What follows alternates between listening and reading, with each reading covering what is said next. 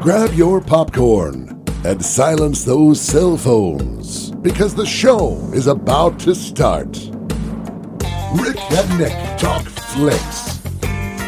Rick Blaine is an award-winning film critic featured on thebigscreen.net.org and has been highlighted on over 75 unreleased independent film posters in less than 12 different countries. Nick Brown. He's been the high school projectionist for the AV Club for over 9 semesters and can be heard nightly at the theater talking loudly in the row behind you about the film being screened. And now they're joining forces. Ladies and gentlemen, Rick and Nick Talk Flicks.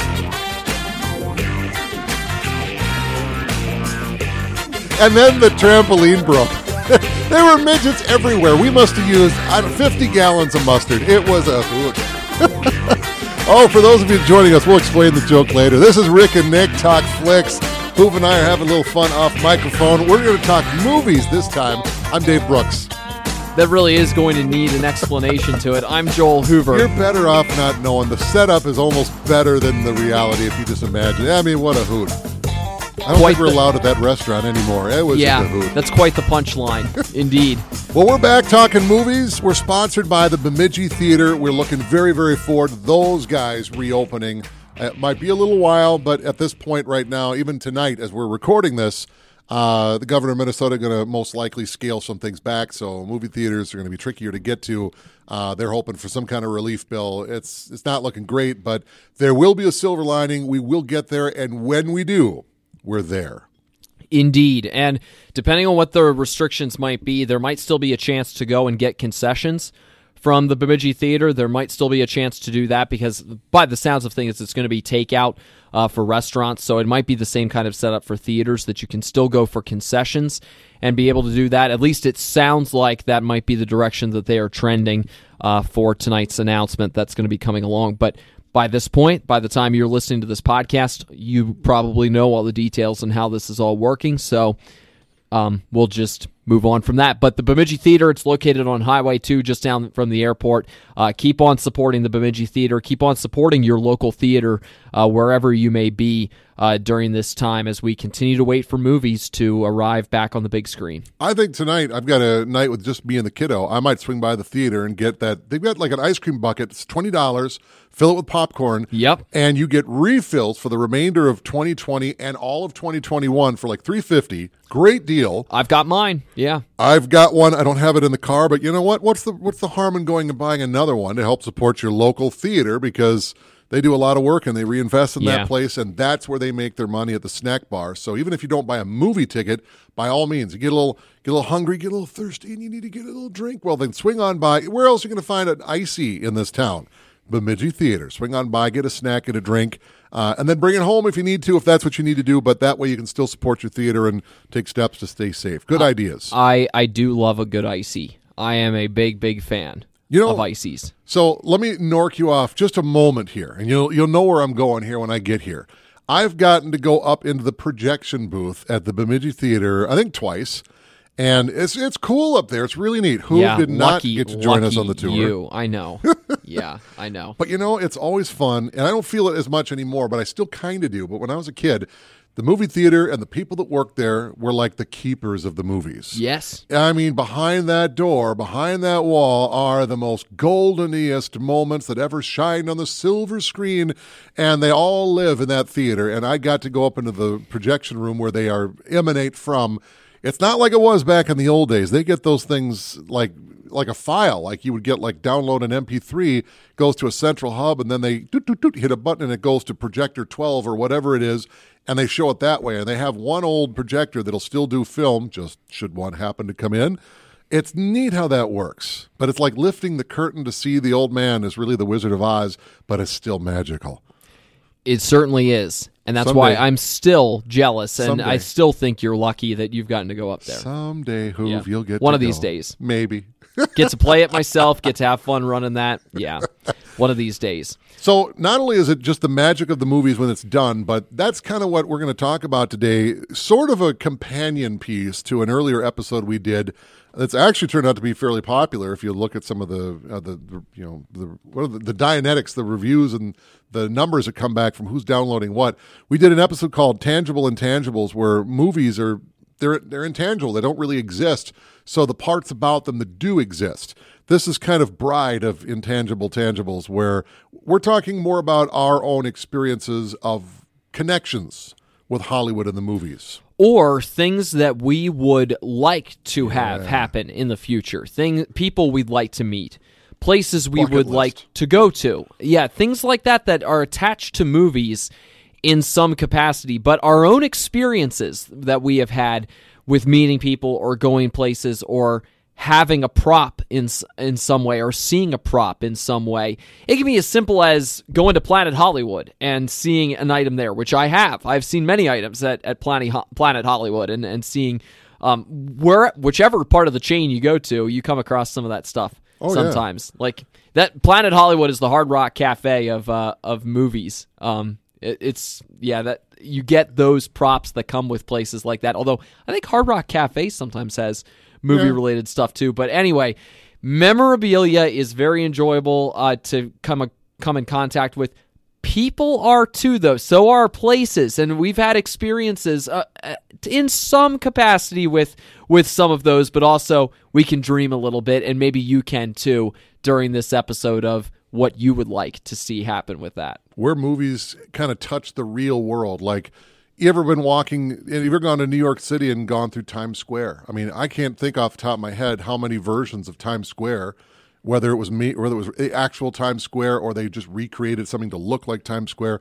But which is hard to do. It shows up all the time. So when you're actually there, whether it's from a movie or the opening of Good Morning America or whatever, watching MTV or whatever it is, it's just surreal. It's like when you walk out front of the White House in Washington, D.C., I watched that building blow up in Independence Day. But there it is. Yeah. I've seen actual movies that they actually shot something right in front of the White House, and there it is, by goodness. It's neat.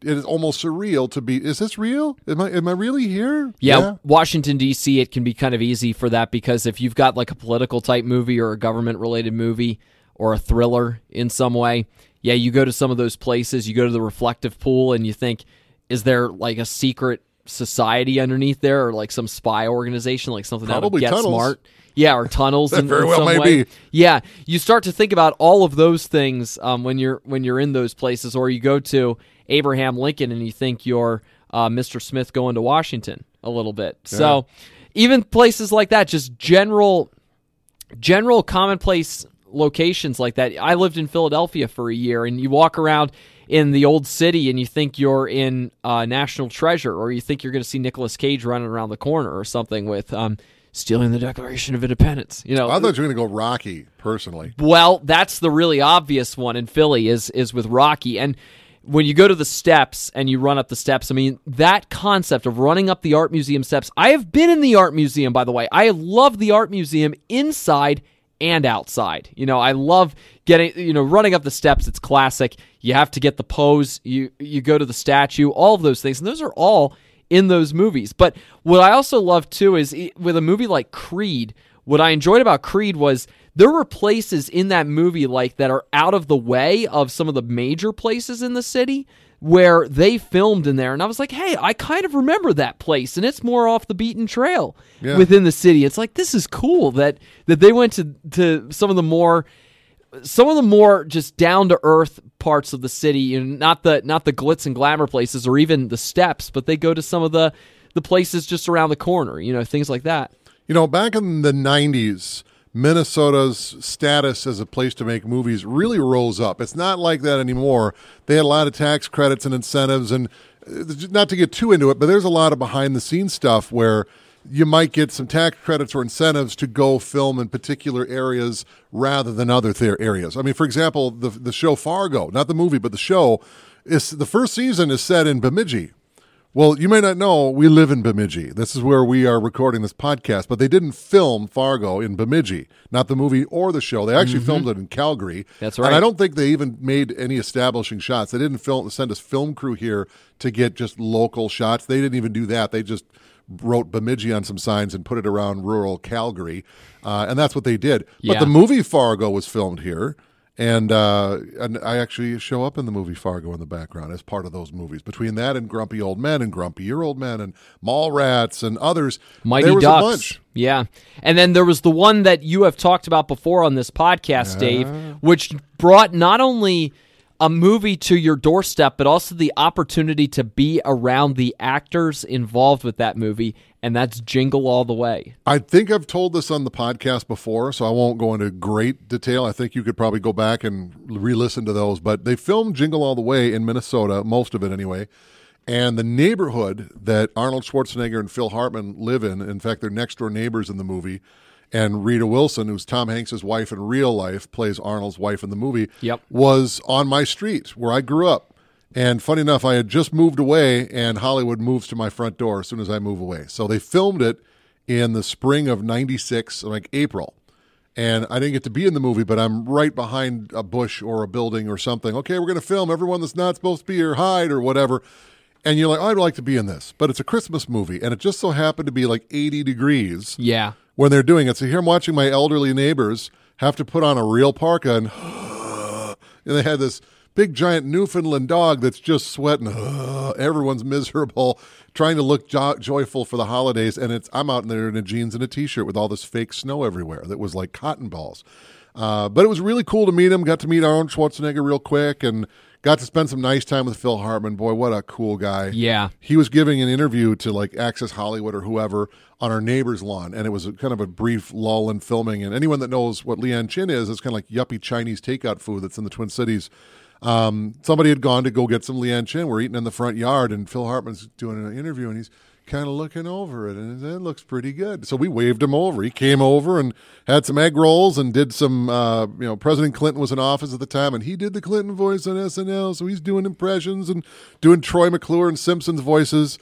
He was a really cool guy. That was one of the things that I had asked you was, did he do Troy McClure? Did he do Lionel Hutz a little bit for you? And he clearly did a little bit of both of those. He did come over. He tried to sell you on something lawyer related. He was such a cool guy, and he had Minnesota connections too. Unfortunately, the situation with his wife was from Thief River Falls, and they would come to Minnesota every so often to see her side of the family. And it's a tragic ending, but for the time that they were there, or at least he was there, that was really cool. It was really neat to have it right there in your front steps, and I had access to everywhere because they had like perimeters, and my driver's license got me to the set. Yeah. And that was neat. It was a good excuse to put up your Christmas decorations in April, and we threw a Christmas party and had people come to the house to watch the filming, and it was neat. In fact, 20th Century Fox, they paid everyone in the neighborhood. They bought all the dishes for the house. That's what we used our check for. So awesome. when I eat dinner off of those old plates, that's movie dinner right there. Well, from my experience, people who know me a little bit know that I come from Pennsylvania and that I'm from the Lancaster County area of Pennsylvania. You might have picked up on his accent just a little bit. Perhaps. If you know accents pretty well, you know that, you know automatically that I'm not from Minnesota, but you also know that maybe you know my accent and know where I come from in PA, which some people do. I've been surprised at that from time to time. But where I grew up, a lot of Amish in that area, a lot of Amish. In fact, it is a major tourist destination for people who come there for that very reason, which I'm just like, let them live in peace. That's how I feel a little bit about it too. Plus, between the buggies and then all the cars that aren't driving up to the speed limit, traffic gets very congested sometimes on the back roads. But it also lended itself to a movie. In 1985, that was when the movie Witness was released, and it was filmed in Lancaster County.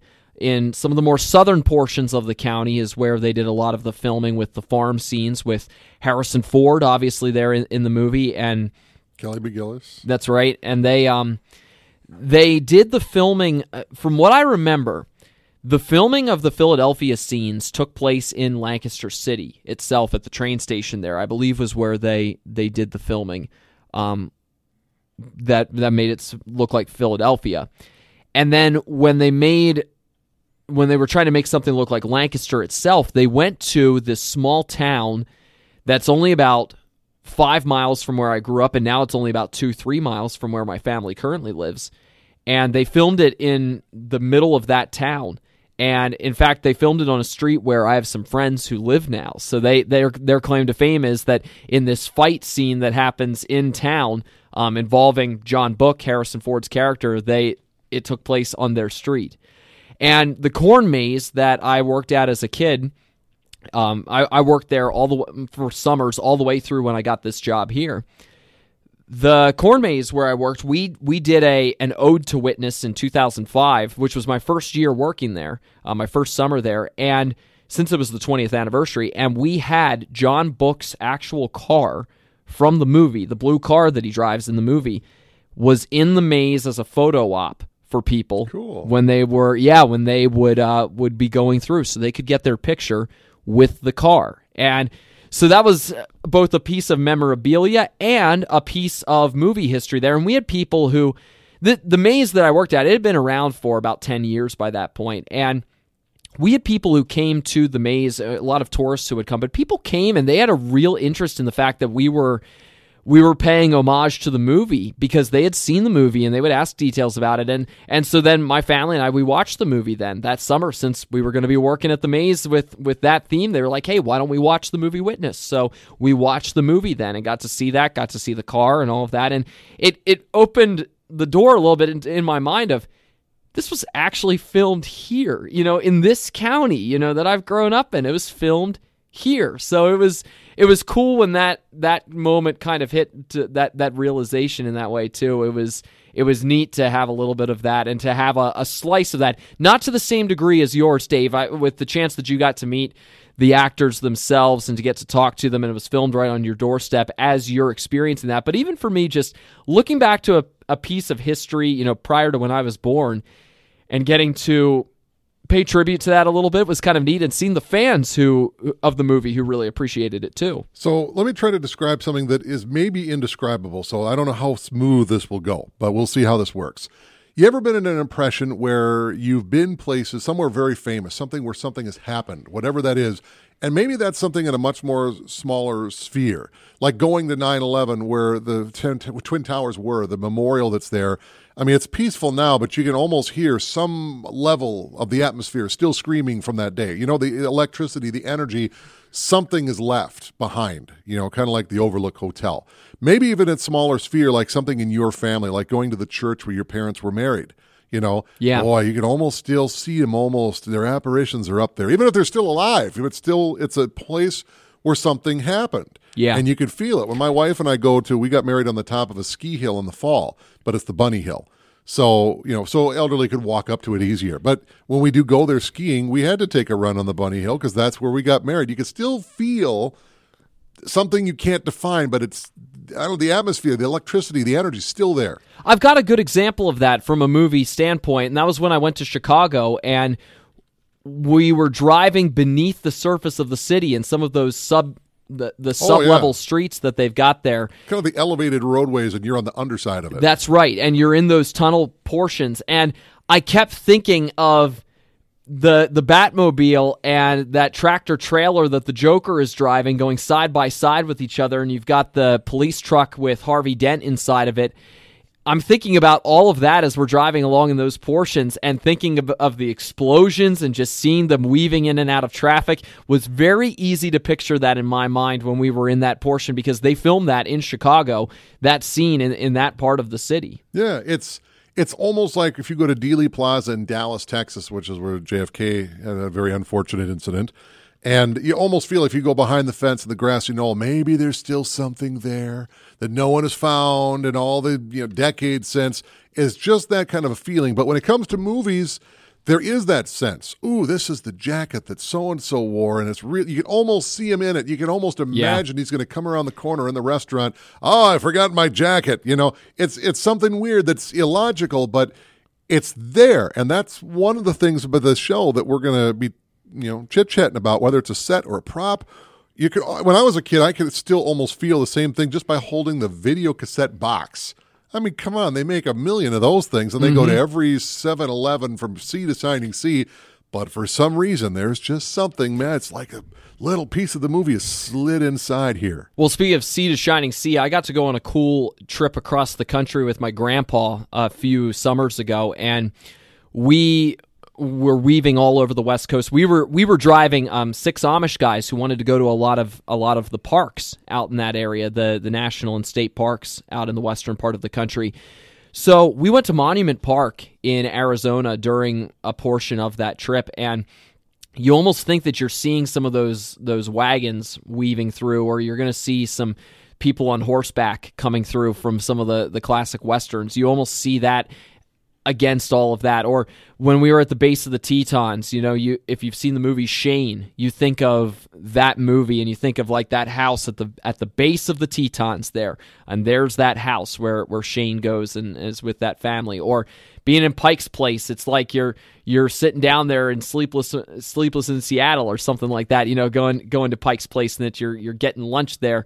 Or going to Cannon Beach in Oregon, you think that the Goonies are going to pop up there on the beach, and that they're all going to be out there, and the pirate ship is going to be sailing away off in the distance there with the Rock and everything. So you think of all of that in some of those places. That West trip was kind of neat for that, because you see a lot of those places as you're traveling along, and you start to recognize as you're traveling along that, hey, these places have been used in the past when it comes to filmmaking and movies, and it's kind of neat. They're building. I think it was supposed to be open by now, but with the pandemic, I don't think so. But it's the Motion Picture Association of America Museum in Los Angeles, and I think it was supposed to open at some point this year. Well, that's probably on hold. And I think a lot of these things we're talking about, some of them anyway, to some degree, are going to be showing up there, and it'll be a rotating thing. So maybe not everything there all the time, but it'll always be something different. One of the things that kind of struck me was Bruce the Shark, which was the mechanical shark they used from the movie Jaws. It's going to be on the museum. Well, sort of. Now, here's a little behind the scenes. They had 4 versions of the shark that they made in the first movie. There was one that was just a dummy shark, straight up dummy shark, and they would just tow it behind a boat. And it didn't do anything except just float just below the surface. And you'd hook it up with wires or whatever to a boat, and the boat would start moving and the shark would move. But there were times you needed to get a little more up close. They had a shark that would move from left to right, and it was all open on the other side. So all the hydraulics and pneumatic and everything, you could see all the wires coming out. And they had another one that was vice versa. And then there was just the fin. Those were the 4 they made. All 4 of those, and from Jaws 2, were left to rot and destroy. There is no leftover shark from Jaws.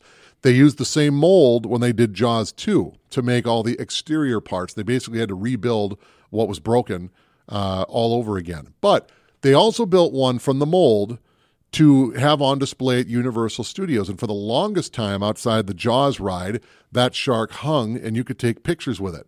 Well, they moved it out of there eventually, and it wound up in a junkyard, and then the Motion Picture Association got it. They got it refixed, and it's all nice and pretty. So the shark from Jaws exists, sort of. It was never used in the movies or anything, but it's close enough, and it's about as close as you're going to get. Like everybody that has a DeLorean might think seriously about converting it into the time machine, and there are companies that will do that. If you have a DeLorean, and if you don't, they could sell you one, and then they'll convert it. So maybe it's something that has only been around for 5 years, but it looks just like what you saw in the movie. Was this in the movie? No, it wasn't. Doesn't matter at that point anymore. It's as close as you're going to get, Those kind of things are awesome, even if it's not done up. If I saw it, and you don't see a lot of them, but there's a DeLorean in this town, and I saw it driving one time, and I think I might have had a police call on me because I'm being followed by this guy. I don't dare stop. He looked rather manic. I probably did, drooling from the mouth and just excited leaning to see out it. the window like a puppy with your tongue hanging out in the breeze. Like, that's a DeLorean. Should I not have been yelling, pull over, pull over? You probably shouldn't have, going wee-woo the whole way. Oh. When I got to go to the Harley-Davidson Museum in Milwaukee, I got to see the bike that they used in Captain America. The motorcycle from the first Avenger. Yeah, that World War II style motorcycle that they used there. So I got to see that bike as well in museum form. It was cool seeing that one that they used for the movie too, because it's this classic heavy duty World War II type of motorcycle that they have in there, and it looked pretty sweet. So I remember I ran into a discrepancy once, and I don't know which is the truth. So there's a movie, Clint Eastwood movie. You're not supposed to talk about these kind of things, but I can't talk about the movie called In the Line of Fire without mentioning presidential assassins, because that's what the movie's about. So John Malkovich is a would-be presidential assassin, and he builds a gun out of like composite, like plasticky. It won't set off metal detectors. And evidently, it did work. They did build it before 3D printers so that you could actually make this thing work. But because it was quote-unquote a hazard, which I don't really understand because those things exist nowadays, they allegedly had to destroy it after the movie. But I remember going to, I think it was a Planet Hollywood somewhere, and they had the gun in one of the cases on the wall. I'm like, and this was years after the movie came out, probably late 90s, early 2000s, and the movie came out in 92, 3, something like that. I'm like, wait a minute, I've read somewhere they had to destroy what I'm looking at right now. How is that the case? Have you ever followed up on it? Well, I mean, I don't want to get too much into online web searches looking for destroyed presidential assassin guns because I don't think you have to search there might it like be a knock that. at the door. I think you can tweak your search there to look for and include the movie title. I in the line of fire, it's not helping me. You know, that's probably if it was Howdy true. Doody buys a gun, I might be okay. But that was not the title of the movie. So, and there was already enough controversy around that movie as it was. But it's a good movie too, and I have no plans just to make it official. But yeah, but it was interesting. But at the same time, the DeLorean at the end of Back to the Future 3 will kind of circle back. It's hit by the train and is destroyed. They did that for real. But there was more than one DeLorean that they used, obviously. But the one that was hit by the train, I went to, I think it was a Hard Rock Cafe, actually, not a Planet Hollywood, and I think it might have been Hawaii, somewhere out west, maybe Vegas. I don't remember exactly where it was. I think it was Hawaii, and they had this battered up DeLorean shell hanging upside down over the bar, and it was one of the ones used in the movie. I'm like, ooh, this had seen some tough days, evidently. And many of those cars were kind of left out to rot. You're thinking maybe that's what it was. I found out many years later that was the one hit by the train. And so obviously they kind of hammered out some dings. And I mean, most of the special stuff for the time machine was off of it. But that was the one that was hit by the train. They kind of bent it more or less back into shape. Didn't look great, but it was, it's okay. Which explains the aesthetic of it and the way that it was hung there and dangling in pieces. But they kind of reassembled it. But I would have gone one step further rather than as seen in Back to the Future. How about this is the one that got hit by the train? They took it off the tracks. They kind of more or less put it back together. They'd made some strategic cuts on it. But they, so this is the one. And so it did get, more or less a little more love to it. I don't think it's drivable. I don't know where it is nowadays, but boy, at least it got back together. That scene makes me cry. I can't see that without crying. Yeah, it's a Weeping. piece of those movies that is suddenly gone in that moment, and it's a fairly significant piece too. So part of the crossing with Hollywood is also what would we like to do? If I had a choice, if I could engineer something to happen, going to the Universal backlot, for example, that could happen. I have a friend that works out in Hollywood. I mean, I haven't talked to her in forever, in a month, but I'll bet you if I hit her up, hey, could you hit me up for a VIP pass or something? I'd love to walk and see and whatever. You can be my tour guide. We'll catch up and show me what's going on, But that would be a hoot and a half. They have VIP passes in Universal Hollywood. I would take one of those because I would love to go to the Bates Motel. I would love to go see the Psycho House. I want to walk on the town square, which is also the Hill Valley Clock Tower set. It changes from year to year, yes. There's been fires and things look a little different, yes. Yeah. But that's a working, studio. The sets that are there, they get used more than you think. And a lot of times, and not just older movies nowadays, and the way they made it work so well is that while they were already using all that stuff, hey, let's open it up to the public versus, hey, let's make a theme park and we'll film there too. It's not the same. You go around a corner, and I've seen this building in 29 different movies. Looks like New York, looks like this. Once Upon a Time in Hollywood, they filmed that movie on the Western sets in the Universal backlot, but I'd love to be able to freely roam. And I got to go on the tram ride circa 1986, I think it was. My sister graduated from high school out in L.A. We went to Universal Studios, and I went to the Clock Tower set, but I hadn't seen Back to the Future yet, so it didn't mean anything to me. I was like, oh, that's cool. But didn't see it. The Jaws thing. You were ahead of the game, though. Oh, they had just filmed it like maybe not even a year before.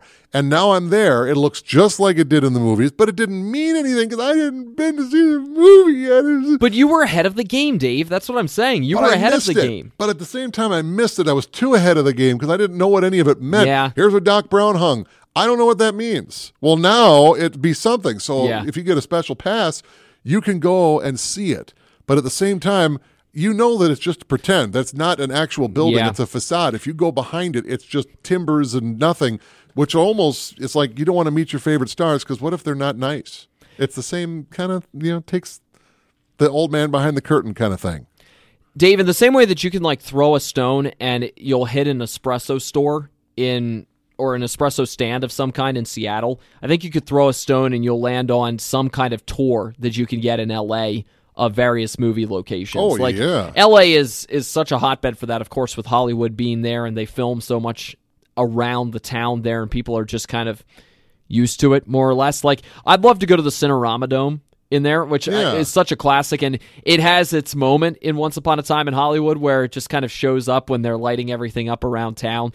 Like, I'd love to go there and see a movie there and kind of hop around the town and go see movies at different places. Like, I'd love to see a classic movie at the old Chinese theater there. Yeah. And I'd like to go see some of the other older, more classic hole-in-the-wall cinemas that they've got there that still show stuff on reels. A portal to yesteryear. Yeah, exactly. And they show things on old reels and 70 millimeter, things like that. I'd love to check out a little bit of that around the town, if I were ever to get out and visit LA and see that. But a lot of where my mind goes of places I'd like to visit would be more on the international front, because I have not been out of the country except for Niagara Falls and going over to Canada there. Which is barely out of the country. Right. You could throw a rock back into the U.S. from there. Exactly. So I would love to go to a few different places around the world and see how they look. And part of that is based off of movies. Like, one of my favorite destination movies, just simply because of the setting, is To Catch a Thief. And they have some amazing, amazing scenery from the French Riviera in that movie. And I've always thought, since seeing that movie, that it would be cool to go to Monaco and to see those portions that they had in that movie. Some of them are against a screen, but some of them are on location there in Monaco. I mean, they say it's Hitchcock on holiday, and it basically is. And you've got such wonderful, wonderful settings that pop up in that movie as a result. So I'd love to see that. Another one that has come up is Lake Como in Italy, and really the Italian coast in general, which came up in the movie Tenet. They have a portion of that's filmed along the Italian coast. Actually, is it off the Italian coast? I think pretty some close of it. To it. Some of it was, or around the Italian coast, maybe on the other side of it. But Lake Como, those kinds of areas. Italy, just in general, in some of the movies that I've seen, looks like it's a beautiful setting and would be really cool to see more of, based on just the snippets of things that I've seen in movies and the clips that they've gotten. Lake Como's been a fairly routine location, and it's a pretty ritzy location, but it's where a lot of movies have been filmed, and it just looks gorgeous. I knew some guys that went to Norway to go where they shot at least the plate shots for Empire Strikes Back for the Hoth battle scenes. It's a fjord, or in Norway. There's nothing there really, and there weren't a lot of actors that were on the ice flows of Norway. Some of the scenes, there was so much snow. They had Mark Hamill just go out the door of the hotel and try to work his way back in. They filmed him from the doorway. You said that before, yeah. But, they found the spots. They had the camera shots, and they got it all lined up. Okay, you could tell by this mountain peak and such. But they didn't film. They didn't bring in giant, Imperial walkers. They just filmed the background shots. But some people are so... they have to find the exact tree in the redwood forest that was on Endor. The exact tree to the bush. Well, I think Han Solo leaned up against this one right here. You could tell and that's cool. There's that kind of a fandom, but I need a little more. I found out just a couple years ago that the Skywalker homestead that they built out in the deserts of Tunisia were actually built, and they're still there to this day. They started falling apart, and there were enough fans that were that can't be. We can't let this stand. They went out to the Home Depot in Morocco, or Tunisia rather, and fixed it. Well, think about it. They used it again in Revenge of the Sith, and went back there again, and it still looks the part. But they repaired it a little bit. It had fallen down again, and they've repaired it since. And they put a little plaque in there and made it work. And, I mean, that's neat. You almost wonder if Mark Hamill someday, when he gets to retirement, and he just goes back to Tunisia and just goes there. Maybe some fans will be there today. I don't know. But I'm going to go and just, this is where it started. This is where my acting career is going to end, or something like that. I mean, would you think actors ever do that? Would you think Harrison Ford, when he goes to Venice, do you think he's like, I was here as Indiana Jones, I remember. Yeah, it remembers me too. I don't know how sentimental a lot of them are, but if they are, maybe it does bring back some of those kinds of memories, or they like to go back just for fun that way. I have no clue how they operate, though. You know who I would like to meet, speaking of parts for the movies? Because... Yeah. Think about famous characters. I want to meet the President of the United States. Well, a lot of actors have played the President of the United States. You want to go meet Martin Sheen because of this, because he played that part in the thing. Well, there is no President Bartlett. He doesn't exist, but Martin Sheen does, and that's as close as it's going to get. I clearly have kind of unzipped my nerd fly here, and I've let people know that I am definitely a nerd on things. So who would I like to meet anytime at all, living or dead? But let's be realistic. I want to meet Christopher Lloyd, from Doc Brown from Back to the Future. You imitate him every 80s weekend, which is coming up this weekend. That's true. Little bit. He seems like sort of an enigma in a lot of ways, and he's shown up so much everywhere that he's got at least a fingerprint from everywhere. But, the interesting thing is he's a very, mellow, laid back, almost very introverted guy. But then you watch him perform, and he's just bombastic. He's just wildfire, barely contained. Where does that come from? How do you have that? You're so not that in normal life, or are you, and you're holding it back? Where does that come from? I would love to meet him, because, the Back to the Future trilogy for me is one of the biggest ever. To this day, even. It's awesome. And to meet him you're never going to meet Doc Brown, but you're going to get pretty close if you meet him. Just, let's go to lunch, let's chit-chat 1 hour, and I'll beg for a little more, but that'll be good enough, That would be awesome, awesome, awesome. He just seems so cool, but also so very unlike his most famous characters in real life. You can see interviews, and he's not that. So where does that come from would probably be my biggest question. That would be cool. And I've heard he's a cool guy, so you hope that you meet your heroes or whatever, and they live up to it, so to speak. Yeah. Would you want to meet anybody? One. You get one.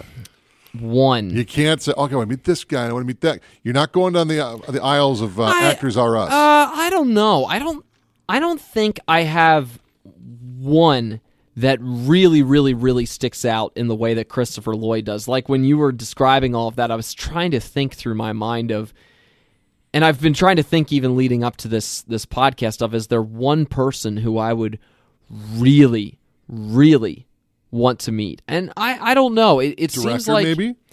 Well, on a directorial side of things, I would really enjoy meeting Christopher Nolan. I knew you were going there. And just to pick his brain on where these ideas come from for his movies and these concepts, and how far back have these things gone. Like, I have a friend who has a theory that there is just some movie that is sitting on. By the way, this is courtesy of Treg Thorsgaard. I'll give him a shout out. Treg, this is your theory. I'm giving you the credit for it here, and as I'm sharing it on the podcast. He has a theory that there is some movie that is sitting on the desk of Christopher Nolan somewhere. The world is not quite ready for it yet. But with every screenplay, with every movie that has been released progressively over time, we're getting closer and closer to it. We're getting closer and closer to the mind blower of all mind blowers. Mind bender. Right. That we are not quite ready for, but that he's getting us ready for with every movie that he goes, all right, we're going to go for this one. All right, we're going to go for that one. With each one, we're getting closer and closer to it. Why think you make Kurt Russell look so young with that CGI? CGI. Yeah. I think it's genius. I think it's a genius theory of what we are building toward. But I'd love to just to just pick his brain a little bit on how do you come up with the ideas that you do. Now, as far as on the acting side, there are quite a few men and women who I think would be fun to like have a conversation with about how they, and that goes for TV and movies. Like you and I are in radio. It'd be fun to talk to Kelsey Grammer a little bit, you know, a guy who acted, this is on the TV side of things, but a guy who acted in a TV role where it was about radio and where radio was very, very prominent. So I think that'd be fun. I'd love to talk to various people associated with the Breaking Bad and Better Call Saul worlds a little bit. I think Rhea Seehorn is incredible on Better Call Saul, and Bob Odenkirk, who's terrific there. And then going back to Breaking Bad, it'd be cool getting to meet Walter White himself, Bryan Cranston, you know, and Jesse Pinkman, Aaron Paul, you know, they'd be interesting people to talk to. A guy I've always liked a lot is Ewan McGregor. Like I like Ewan McGregor, you know, going back to when he was Obi-Wan, but even some of the other roles that he's done, he seems like a very, very versatile guy. But, you know, if I did have to come up with one person, just one who's an actor, I'd say Michael Caine. I would love to talk to Michael Caine. What a wealth of history that comes with the roles that he has done and the performances that he's done over the years. I've watched some of his stuff from back in the 60s. You know, I've talked about the Ipcress File before, and the Old Italian Job and some of those movies. You know, he had spoken after the passing of Sean Connery because they were in The Man Who Would Be King together, and he spoke about that a little bit. There's a guy who has a great deal of... He's the key to 6 degrees of Kevin Bacon. He's worked with everybody, or everybody that worked with somebody that he didn't work with. Yeah. Or he sat next to him at the Oscars or something. He's the key to 6 degrees. Yeah. Yeah, I'd enjoy talking to him a little bit and getting a sense of what he's like. Plus, another guy who... He seems like a little bit of an enigma, but he might, like if I had to back up it, he seems like a little bit of an enigma in some ways, but I'm sure he'd be a really compelling chat, would be Daniel Craig. Yeah, I think it'd be interesting talking to him a little bit because he seems kind of funny, like, and he's got some wit about him. Like he hosted SNL. I mean, he's got a good job with that. Yeah, he's got a little bit of that to him. And he seems to think a little cerebrally, at least sometimes, some of the time, but he might be a really fascinating chat too. Okay, I've got it. This is the brass ring. You never know who's listening. You never know who gets, let's make this happen. You never know. You just never know. So let's reach for the brass ring here, Hoove. Here's me. Well, I would love to meet Christopher Lloyd, and that'd be the one thing. We're going to go for all of it in one shot. I would love a personalized tour of the Universal backlot by Steven Spielberg himself.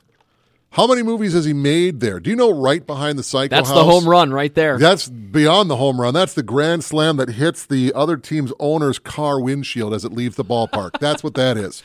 Yes, it is. Right behind the Psycho House is where the destroyed 747 airplane crash scene from his version of the War of the Worlds is. You just don't see it, unless you're on the set. But, the lake from Jaws, and for a long time, the boat, the Orca was there, the actual boat. There were 2 that were used. One made it back to Universal. And there's a famous story that, when Spielberg was early in his career, he'd be having a down day or whatever. As difficult to shoot as Jaws was, he would go to the Orca because it was the ship, the real one from the movie. And then one day he went back there and it was gone. Somebody just chainsawed it up and he was mad because it was something. It's not only that, it was a prop from a huge movie. You'd think at the very least they'd move it off to the side, restore it just enough. Yeah, I remember you telling this story. Yeah. So I would love that. 1 hour, let's get a golf cart or whatever, show me around because he's not just, when this is where they make this. That's wonderful. Tell me about the stuff you've done. Tell me about some of the other stuff. Let's go into the Psycho House, even though you can't really go in it. There's nothing there, but let's do it anyway. That would be the brass ring. He is responsible largely for my childhood. He just is. Producer on Back to the Future, you'd have stories for that. He is connected in some ways with Star Wars, sort of, but not really. That man largely responsible for some huge highlights in my childhood. At the very least, thanks, Steve. Any women actors you'd especially like to meet? Oh, yeah. You know who I would love to meet? I would get a kick out of Whoopi Goldberg. I really would. Yeah. She Yep. is. I mean, Well, she's- you like to laugh, Dave, so I feel like if you I chat like- with Whoopi, you'd get a chance to laugh quite a bit. I would do that. I would laugh. You know, some of her politics, maybe not, but she's down to earth, man. She's there. She's a cool cat. She is one that you would not have a conversation that would run dry. If you ever just see her talking and she's not, pushing anything and she's just there chit chatting, oh, she's a hoot. And she's funny, and she's gonna make you learn. She's like sitting down. This is not an age thing. She just has that old soul about her. Even when her movie career was red hot and she was in her 30s, she still had an old soul even then. And there's just something about her that just is. She would just be the total package. She's got enough stories from her own. She's an Academy Award winner. She's funny. She's thoughtful. Yeah, she'd be a hoot. I'd love to sit down with Whoopi Goldberg. If someone said, "Well, I'm on the air," there's a Whoopi Goldberg here to talk to you. Would you like her to come on the air? Heck yeah, show her back. Yes, Cool. that'd All be right. cool. Let's see. The easy one would be like some hot actress that you got a crush on, but go deeper. I'm married. I'm not running off with anybody, so Well, it's especially about conversation. I think there'd Yeah. be cool stories. Like for me, I mentioned that Michael Caine would be interesting to talk to because of all the movies and different experiences he's had along those lines. Like I think Judi Dench would be kind of similar along those lines. Faye Dunaway is another one who I think would, it'd be neat to have conversations with people who've had so many movie experiences over the years, and you can pick their brain of what was this movie like, or what was it like working with this person, or having this kind of experience that you went through. What was that like? I'd love to meet Meryl Streep and Steve Martin. Huge fan of Steve Martin. I've talked about that. But Meryl Streep, kind of similar to Whoopi Goldberg. She, from all accounts, is a cool person. But she's also, the air is thin up there. I mean, when the Academy Awards are on, she's probably going to be there, if not nominated, if not probably win. Yeah. But she's also one of those gals. She just seems really down to earth and fun and enjoyable. And I've spoken before about Steve Martin, what a hoot he is. He is funny and really smart. Right. Whip smart. And if he gets involved in the making of a movie more so than just in front of the camera, it's going to be something special. And I'd love to meet them all. Any other places that you'd really love to go to? I mentioned a couple of places that I'd enjoy going to. Any that you can think of, Dave, that would be really fun to go visit? I would love to get some time in California, and obviously I said Universal Studios when Steven's showing me around, my special VIP pass. But a lot of those scenes and stuff. Still making a push for that. And other movies were filmed in other places around California. I'd love to go to some of that stuff. But even Find beyond Bodega Bay? Yeah. But I'd also like to go to Martha's Vineyard in New York because it looks just like the movie Jaws. That's where they filmed it. And they were not allowed. There's very specific special zoning about that stuff. Even like the buildings that they would build for the sake of the movie, like Quint's Shack, it was extremely temporary. It was not there for more than a minute and a half after they stopped rolling and they took it all down. But most of that stuff is there. And I mean, that's where they filmed the movie. You can go to the beach where the shark attack hit, where the shark attacks come, and it's the same beach, and it looks just like the movie. Nothing changes out there. Even if it's 40 years ago, time kind of stops out there. It looked old even in 1975 when they made the movie. It doesn't look any different in 2020. It's the same place. Would I go swimming out there? Hell no. Not a chance, because I saw what happened at this beach, and I know there could be something out there again. I would walk into my toes like Chief Brody himself. I'm not going in that water, but I would love to go to the place. That's like when I drive through the Meadowlands going up to New York City, and you just drive a little bit faster when you're going through the Meadowlands because you keep thinking that somebody's going to pop out of the reeds with a Tommy gun. Yeah. I would love to go see places where some of my favorite movies were made. Some of them are on the back lots. Yes. Some of them were locations like Jaws. It's the scariest movie I ever saw. Yes. Would I rent a DeLorean time machine and pull up in Marty McFly's driveway because it's a real house? Yes. I probably wouldn't be the first one to do it. They'd probably come out, ha, ha, ha, ha. Yeah, you go this way, Marty. Yeah, we'll see you in the future. It'd probably something along those lines. Because people do retcon stuff like that all the time. Oh, or absolutely. Things Absolutely. along those lines. But some of that stuff would be so much fun. Some of that you buy into a little bit, even though the Hollywood sign is its own degree of special. I mean, let's realize it was a real estate sign at first when it was Hollywoodland to advertise a particular development of homes. It's morphed into something else. The restoration in the 70s, Hugh Hefner and others helped to restore it. It's got its own history. That reminds me, another location in LA that I'd love to go see is the Observatory. Because that's such an iconic movie location in so many different movies, Rebel Without a Cause most notably up there. But it's also got a great view that comes with it, too. It's not just going because there have been movies shot there, La La Land, they went there during that movie, too. But you get a great view when you go up there as well, which is also very appealing. Yeah, it'd be cool just to go drive around and I think there's something about when you go out there, it's like every time you go to Vegas, this is the table that I'm going to win the millions, that I'll be the famous, millionaire that went to Vegas. You think when you're in LA that you're going to run into somebody. And even better than that, they're going to say, you'll be perfect for this next role. And they drag you off into a van and they put a bag over your head and you realize it was a bad impersonator job and you're in trouble. Another funny thing is when you go to a location and they are very self-aware of the fact that there have been a lot of movies there. When you go to Hoover Dam, there is a part of the visitor center there that is dedicated to movie posters of movies that have been shot there. And there have been quite a few that have been shot at the Hoover Dam. I mean, you get a Transformers poster that's there. I keep thinking Megatron is going to come blasting out of the dam here while I'm hanging out. You go to a place like that and it is part of the lore of some of those locations too. It's funny when you go to a place, but they recognize the lore that is attached to it that's movie based, and they play into it like that. And I think there's a place like that, movie connected or otherwise, everywhere. And Minnesota, I think our version of that has got to be downtown St. Paul at a great place called Mickey's Diner. Yes. Which has shown up in a couple of movies, by the way. It has. But it's a great place, and everybody at some point goes there. It's not like every Minnesotan. There are people I know that have never gone to the Mall of America. I don't need to go to the Mall of America, but they will go to Mickey's Diner. And everybody will, whether you're sitting next to the governor who has eaten there on occasion, various different governors or state senators or just famous people or ball athletes, ball players. I was trying to say ball players. I couldn't say ball players. Everybody goes there at some point. You might actually run into somebody directly. Bob, are you there? Hey, what are you doing here? It's Mickey's Diner. Everyone comes here. Yep. It's its own connection in a way. And so by going there, Mickey's Diner is more than the sum of its parts. I don't know how else to describe that, but it's like the steps of the art museum in Philadelphia. Yeah. I mean, it's a legitimate train car from back in the day. They just kind of parked it right there, and that's where it's been ever since. It's on the landmark of historic places. You'll never get a huge crowd in there because I think it can only seat like 20 people or something. It's small, but it's awesome, and I've eaten there several times. And, if I'm going to go to a Wild game or something, I will eat at Mickey's Diner, especially if it's on a weekday, and then make my way over, and it's a hoot. And if you haven't been there, you should definitely do it. Do they still have a portable phone there too, a phone booth, or is it still broken thanks to Sinbad? I don't remember there being one in there. There might be, but they may have just done it for the movie.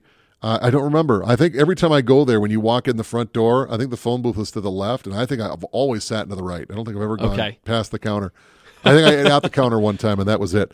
But you got to go to Mickey's Diner. That's probably maybe the most famous communal gathering spot, if you want to call it that, in all of Minnesota, I think. And it's right down the street from the Fitzgerald Theater, which is another big spot, and the Capitol right there, and it's a cool spot.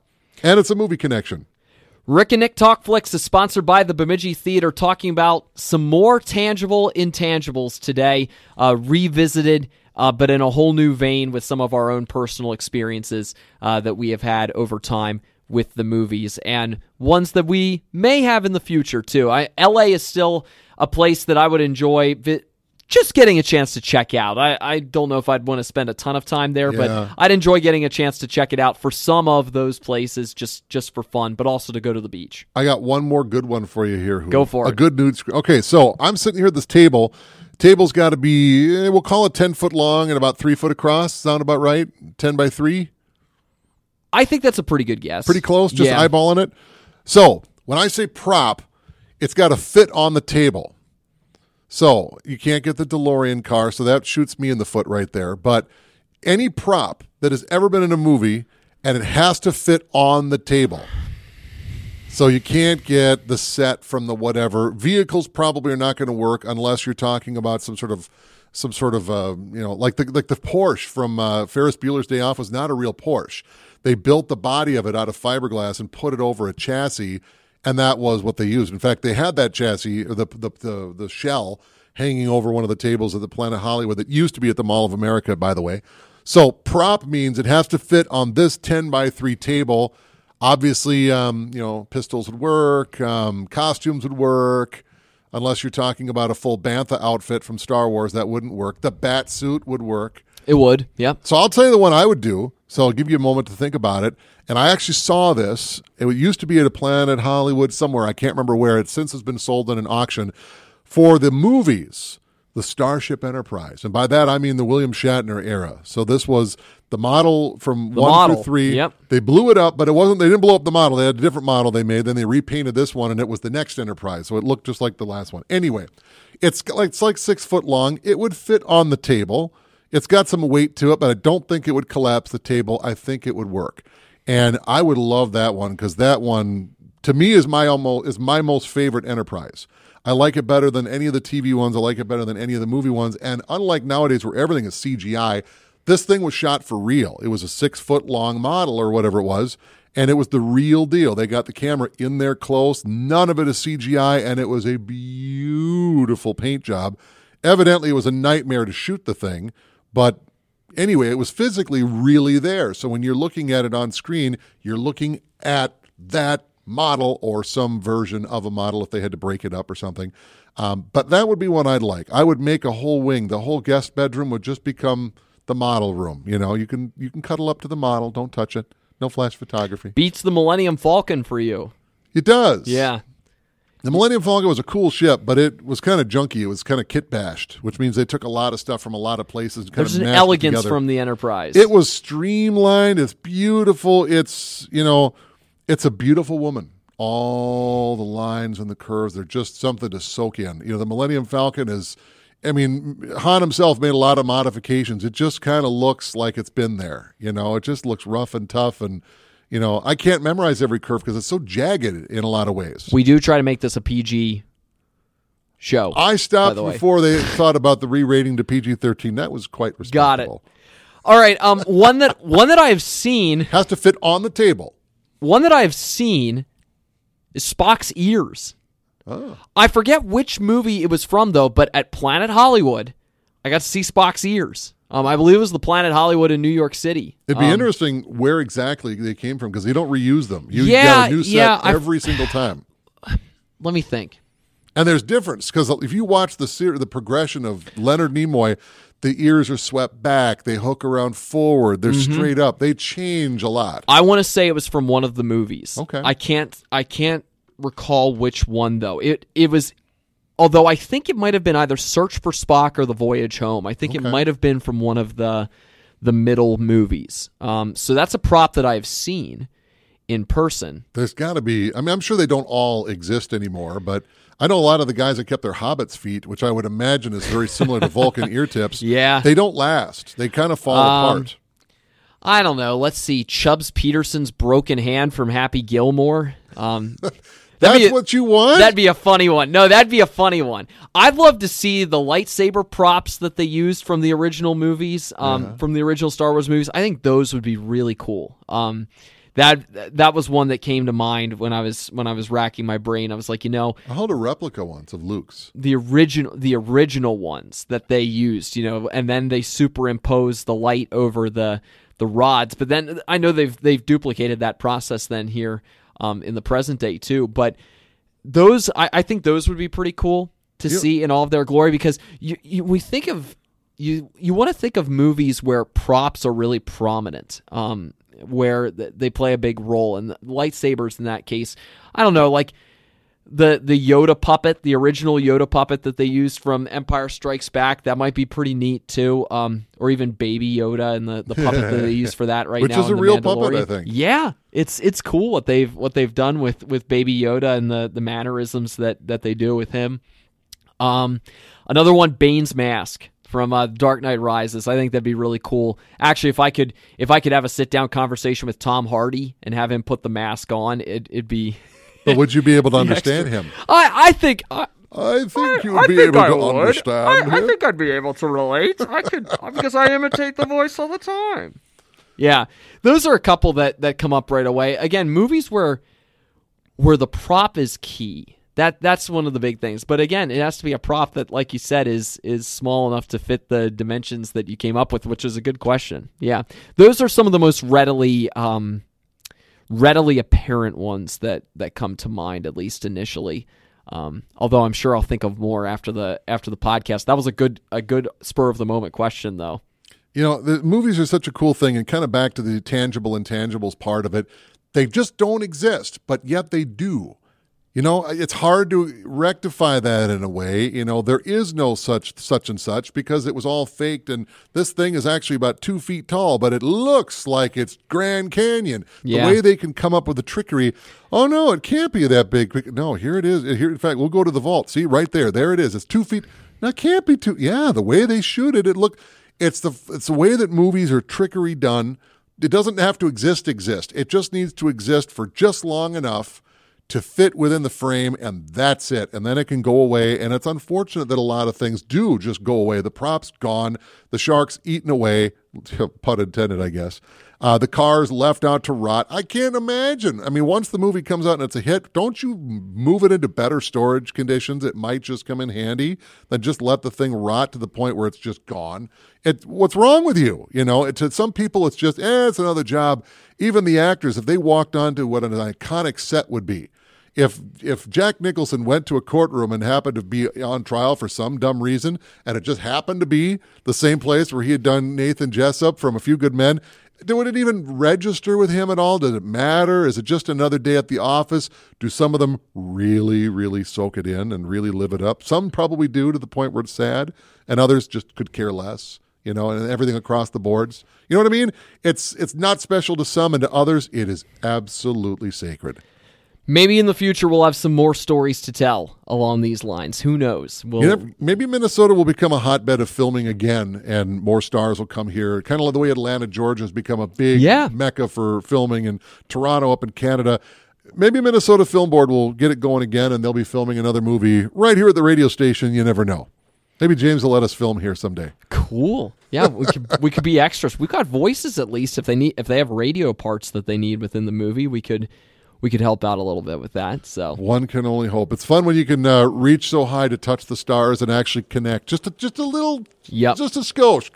Not asking for much, Hoof. Just a backyard tour of the VIP with Steven Spielberg. That's going to happen. While Dave continues to push for that, we hope you have a very happy Thanksgiving, and thanks for joining us again for the show. I'm Joel Hoover. I'm Dave Brooks. And we will see you at the movies.